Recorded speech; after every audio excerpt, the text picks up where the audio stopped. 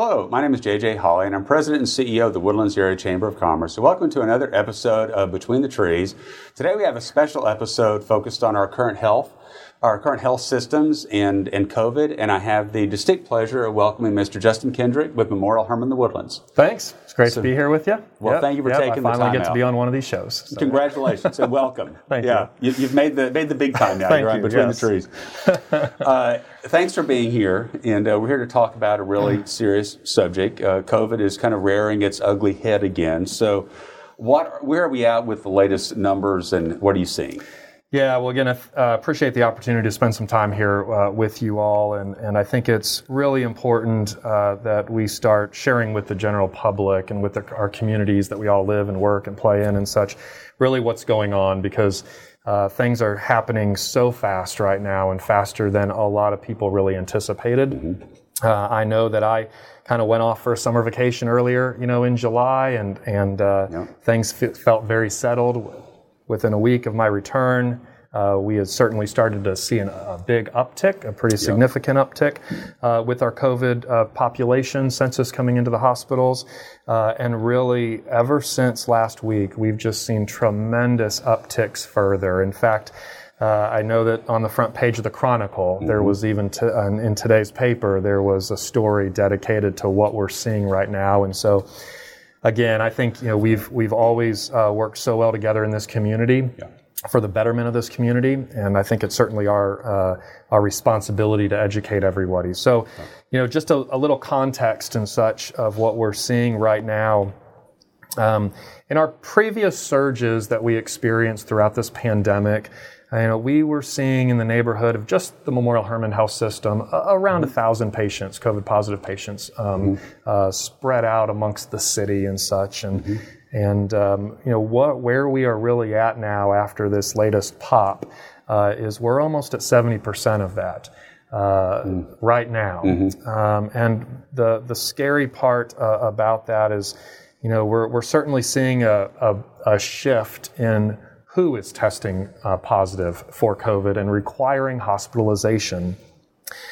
And really where this is all going is that this is becoming a pandemic of the unvaccinated individuals that are requiring hospitalization. Yep. Now, that doesn't mean that vaccinated individuals, that the Delta variant that we've all been hearing about and such, isn't finding its way in, but the vaccine is doing its job. It's keeping people out of the hospitals. It's keeping people in a position to help manage their symptoms and such at home and not really face that severe reaction and such. And so right now we've been tracking a lot of our patient population really through the end of since February or earlier this year. And over 99% of our COVID positive population that are admitted to our hospitals are unvaccinated individuals. Now, with this say that again. Over 99%. Yeah. 99% are not vaccinated. Correct. That are in your hospital right now with COVID. Correct. Yeah. Correct. And the other element that's really shifting is there's really been this belief as we've gone through this past year and a half that this is a disease more of the older population. Yes. And what we've seen within that same segment of our COVID population right now is a significant decrease in the ages of those individuals, where now 65% of those that are hospitalized with COVID are actually below the ages of 49. So it's us, right? Yeah. I mean, I'm almost 40,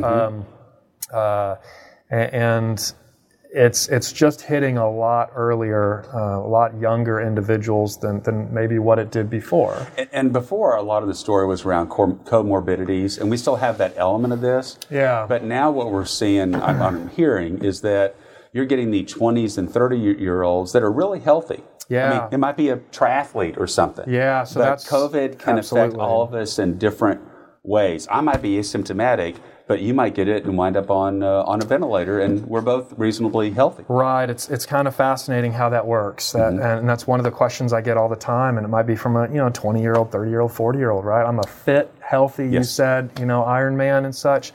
I'll be okay if I get it anyways. And what we're seeing is that you're just kind of playing with fire, leaving it up to chance with that. Yeah.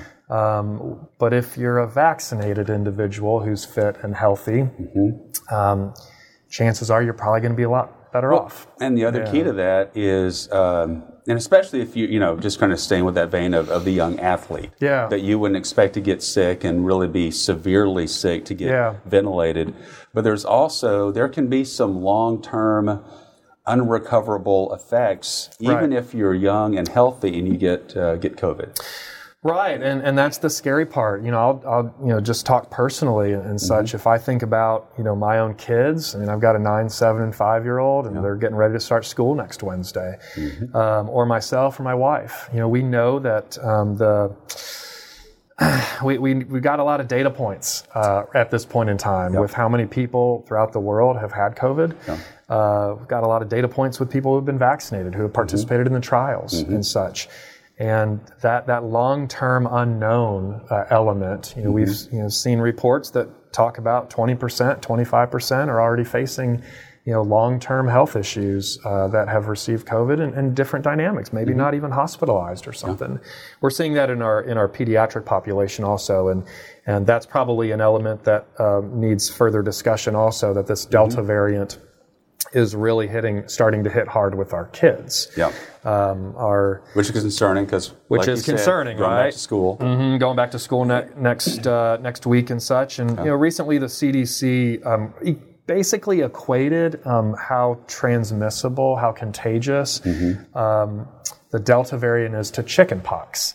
So I don't know if you remember if you had chickenpox or whatever, but I feel like when I was growing up and having chickenpox, it's like one kid in the class got chickenpox and pretty much everybody ended up getting chickenpox and such. And so that's really kind of where they're equating it to. And so super cognizant, super concerned as we start going into the school year, especially as we have more relaxed safety protocols in place as we're all been trying to figure out how we get on with life. Everybody's anxious to get past this chapter of their life. Sure. I mean, every, wearing a mask, I mean, I'm a little hot right now, underneath here, and maybe a little bit more comfortable without a mask. And I'm a vaccinated individual, but I also think about, what's my...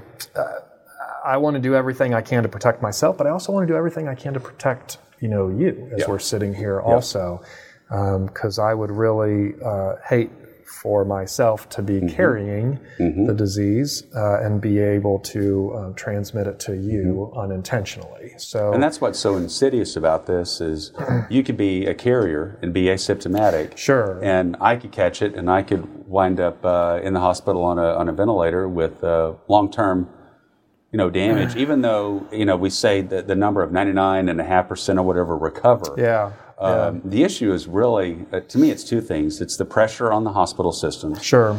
And then it's the, like you said earlier, playing with fire with what your long-term effects might be. Yeah, absolutely. So, a question I get all the time, too, is, hey, I'm vaccinated. Do I need to wear a mask? I just kind of walked you through, my own thought process with that, but especially with how contagious the Delta variant is right now. And then I think about our kids, too.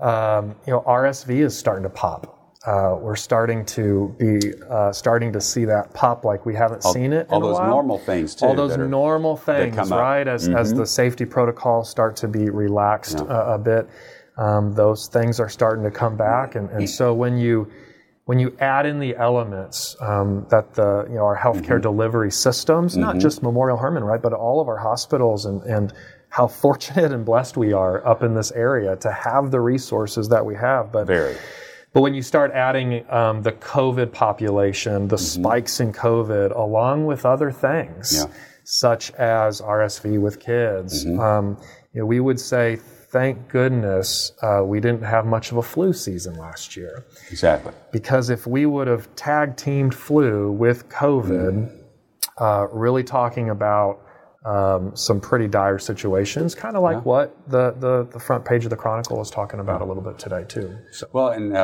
I want to pay special attention to your staff, your hospitals, your nurses, your therapists, all all of your doctors that are have gone through through a horrible, stressful time, really, and now they're looking at, oh my gosh, here it comes again. Yeah.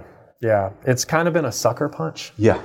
I was talking with one of our critical care physicians. He's one of our leaders in our ICU, taking care of those, sickest of the sick and such. And he asked me if I watched monster movies. I told him that I didn't, but I could grasp the concept pretty quickly. Yeah. And he said, it's like we're in a monster movie.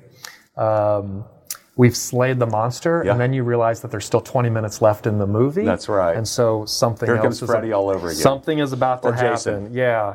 And so I appreciate your sentiments and such. It's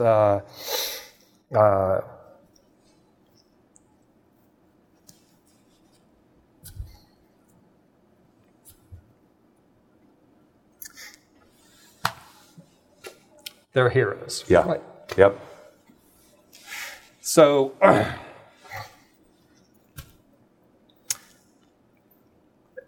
everybody got into this business to help people. Yep. Right? So it's a privilege and an honor, right, to help people. Yep. It's tough when you know the golden ticket out of this situation. Yep. And so our job becomes taking care of our staff. Yeah.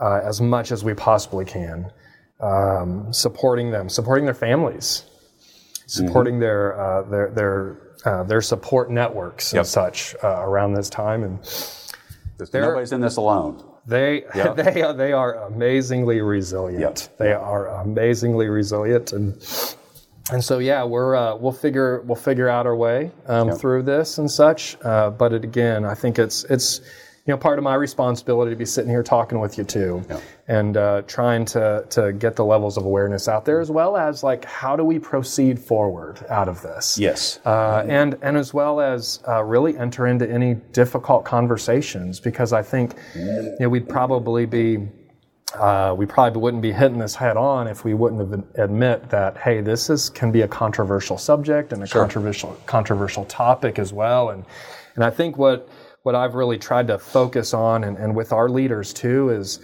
hey, we don't disengage. We really have to engage in this. But the only way that we can make meaningful impact is to really just stop, put any personal feelings aside, and listen. Because your experience is going to be different from my experience, or your history, or your beliefs, or guidance that you've been given, or whatever. And it becomes, my job to listen to that so that I can figure out how to get the right facts to you. So I can figure out how to get the right facts to our community and such, so that people can understand kind of what we're seeing, and we can figure out a path forward here together. So we know vaccinations are key. Yeah. And we know that people, like you said, have concerns about the vaccine. So I guess a couple of things. How young can you be and get the vaccine? And then how safe is the vaccine, and how was it developed? What best practices, what history? We've been doing vaccines for a long time. Yeah. So where does that kind of lead us to with and going into school again with the children with the vaccines, and when can they get those? Yeah. So just speaking of ages, you can be 12 years and older from what the FDA has granted. The use of all of the vaccines can be delivered to 12 years in age. 12 years of age and older, and they're very accessible these days. It doesn't matter CVS or Memorial Hermann's website or Houston Methodist or St. Luke's or whatever. There's no shortage, anywhere of vaccines and such. We were probably all hopeful that there would be that increased class of those that are younger than 12 down to a certain period of time before school started. I know I certainly was as a parent, and but they're not. And so I know that there's still trials and reviewing data and everything like that, and all signs really point to that being approved and such. But moving forward as far as the safety, of the vaccines, because I'll get articles sent to me all the time from different things, and just scientifically speaking, like you said, the vaccines go back a long time ago. I think most of us probably got our vaccines as a kid and have the vaccine card. And, most of us get a flu vaccine every single year and such. And, the vaccines, really like the Pfizer, Moderna, those are the ones that came out the first and everybody was hearing about, really started utilizing a technology that has been like 30 years in the making. So this isn't necessarily something that came out overnight, like certain people have assumed or read, but there's actually a great article, University of Alabama, Birmingham, one of their epidemiologists was involved in this 30 years ago and kind of put out this whole story as far as how the vaccines came to be that we have and how that they were produced so fast. And hey, nothing like this could have happened unless there was decades of research and modeling involved and such. And so, again, me not being a physician or a clinician, I can read those articles myself, but my understanding of it is not that deep. Yeah. It's a pretty technical field. Thank you. Yes. But what I always have to go back to then is those physicians, those clinicians that is their life's work, and they do understand that. And I've really, in my life, I've always had to put my trust in individuals in various ways that I might not be the expert at.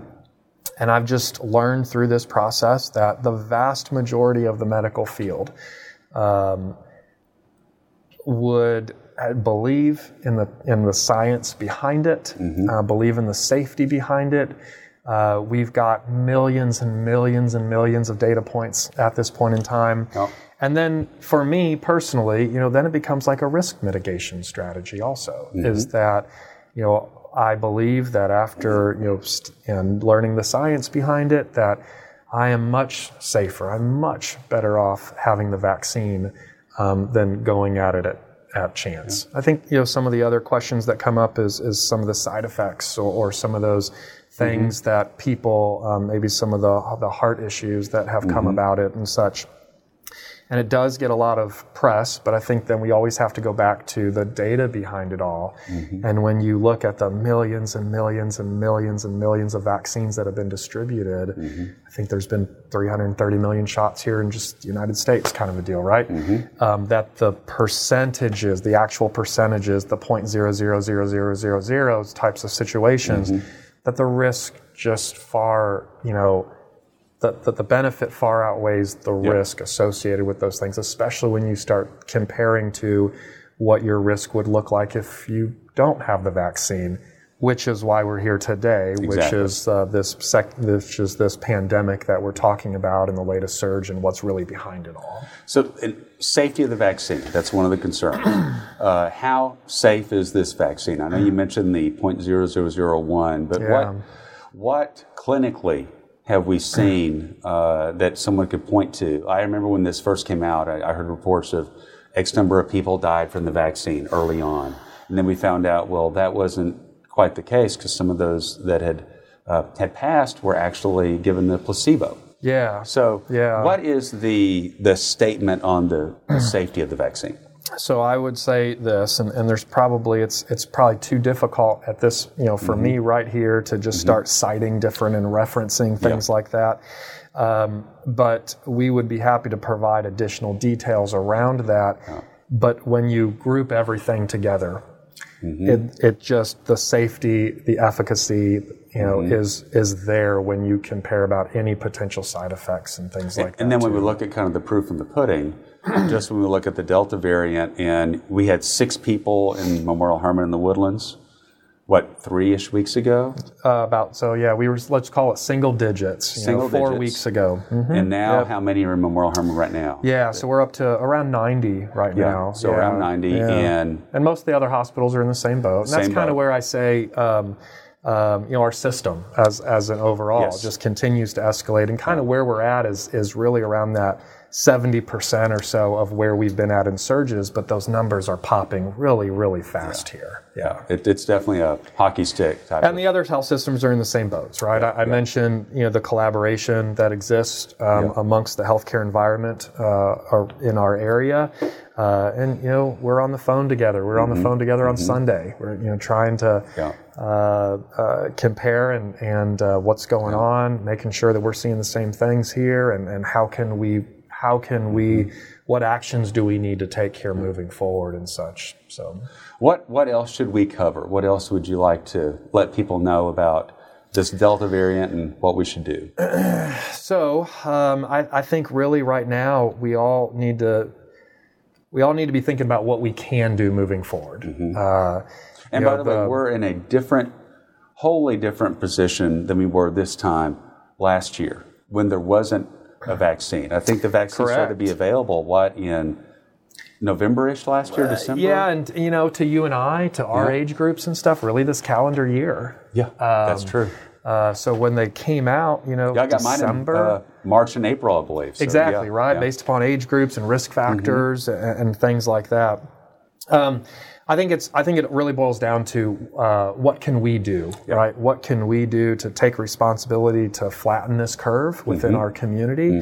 And in quite, in all sincere honesty and candidness, it's vaccines. Yeah. And again, they're readily available. They are out there. How would someone, if they don't know how to get a vaccine, how would they go about? So you could either go on to memorialhermann.org, our website. That would be a great place. You could go onto the county public health's website. They have COVID-19 resource pages, vaccinations where you can do that. There are the CVS's, the Walgreens. I kind of get asked. Which is a great advantage. Great advantage. Yeah. I get asked, periodically, what vaccine should I get? Yeah. And my answer is always the first vaccine that you can get. But now people are, in a position more to choose. And, Pfizer and Moderna has 2 shots, and Johnson & Johnson has 1 shot. But just get the vaccine, the first vaccine that you can get, and but they're readily available. And then I think it also goes back to, we are in a situation right now and we talked about this, how, vaccinated individuals could be carriers and such that, some of those safety protocols that we had in place earlier in the pandemic, we really need to be reconsidering, and the masking and the social distancing and things like that. And I don't know about you, but I know my calendar is super full with community events as we go into this fall. That's right. I say that facetiously because I feel like I see you every Saturday night, before pandemic. That's right. And such. But as I've kind of been talking within our own, we got to have plan A, you got to have plan B, we got to have plan C at this point in time. Because I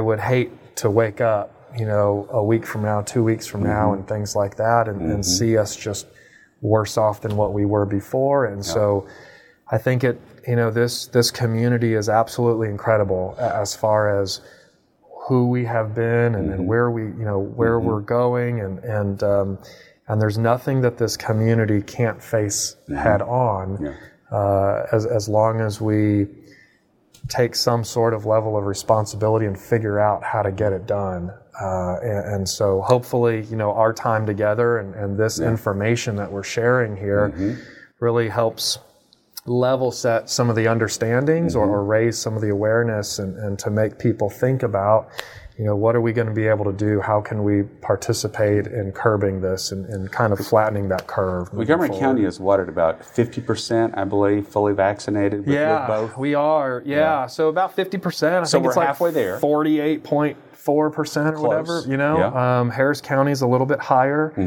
We are. But even if we look around where the country is, those pockets that we have less percentages of the eligible population vaccinated is really where we're seeing all of this. That's the big spikes and such. Yeah, I had an individual I was talking with the other day, and they're in another hospital in another area of the country, and they're kind of feeling like we felt in June, right?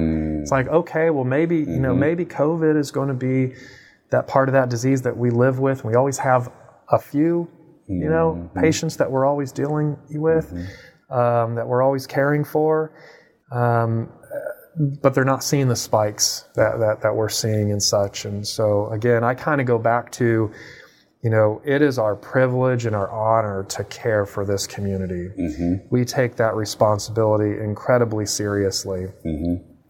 We just don't want to be having to care for people when we don't need to. Yeah. And the key is vaccines. And the key is vaccines, and they're easy to get and such. And again, and if you're 20 years old or 50 years old. Yeah, absolutely. Yeah. And again, I would just encourage others as well. I mean, any group that I'm talking with, just reach out. Give me a shout or do something. Let's let the chamber know. We'll put you in touch with somebody. Absolutely, right. Just let the chamber know, and we'll get you hooked up. You guys have resources out, all over the place. So, but that's kind of where we're coming from, and wanting to make sure that we do our part to help flatten the curve and take care of the community at the same time, and allow us to keep doing what we do best here in this area. Well, Justin, I think that's probably a good place to end on. So. Okay. Thank you very much for being here, and thank you for all that you do and all that your staff does. Yeah, our privilege. Thanks so much, JJ. And thank you for tuning in to another episode of Between the Trees. Again, my name is JJ Hawley. I'm President and CEO of the Woodlands Area Chamber of Commerce. We'd also like to thank our production partner, Woodlands Online, for their help in putting on the show every week. So thank you for staying in touch with us and tuning in today, and we hope you have a great day and try to go get that vaccine. Thank you.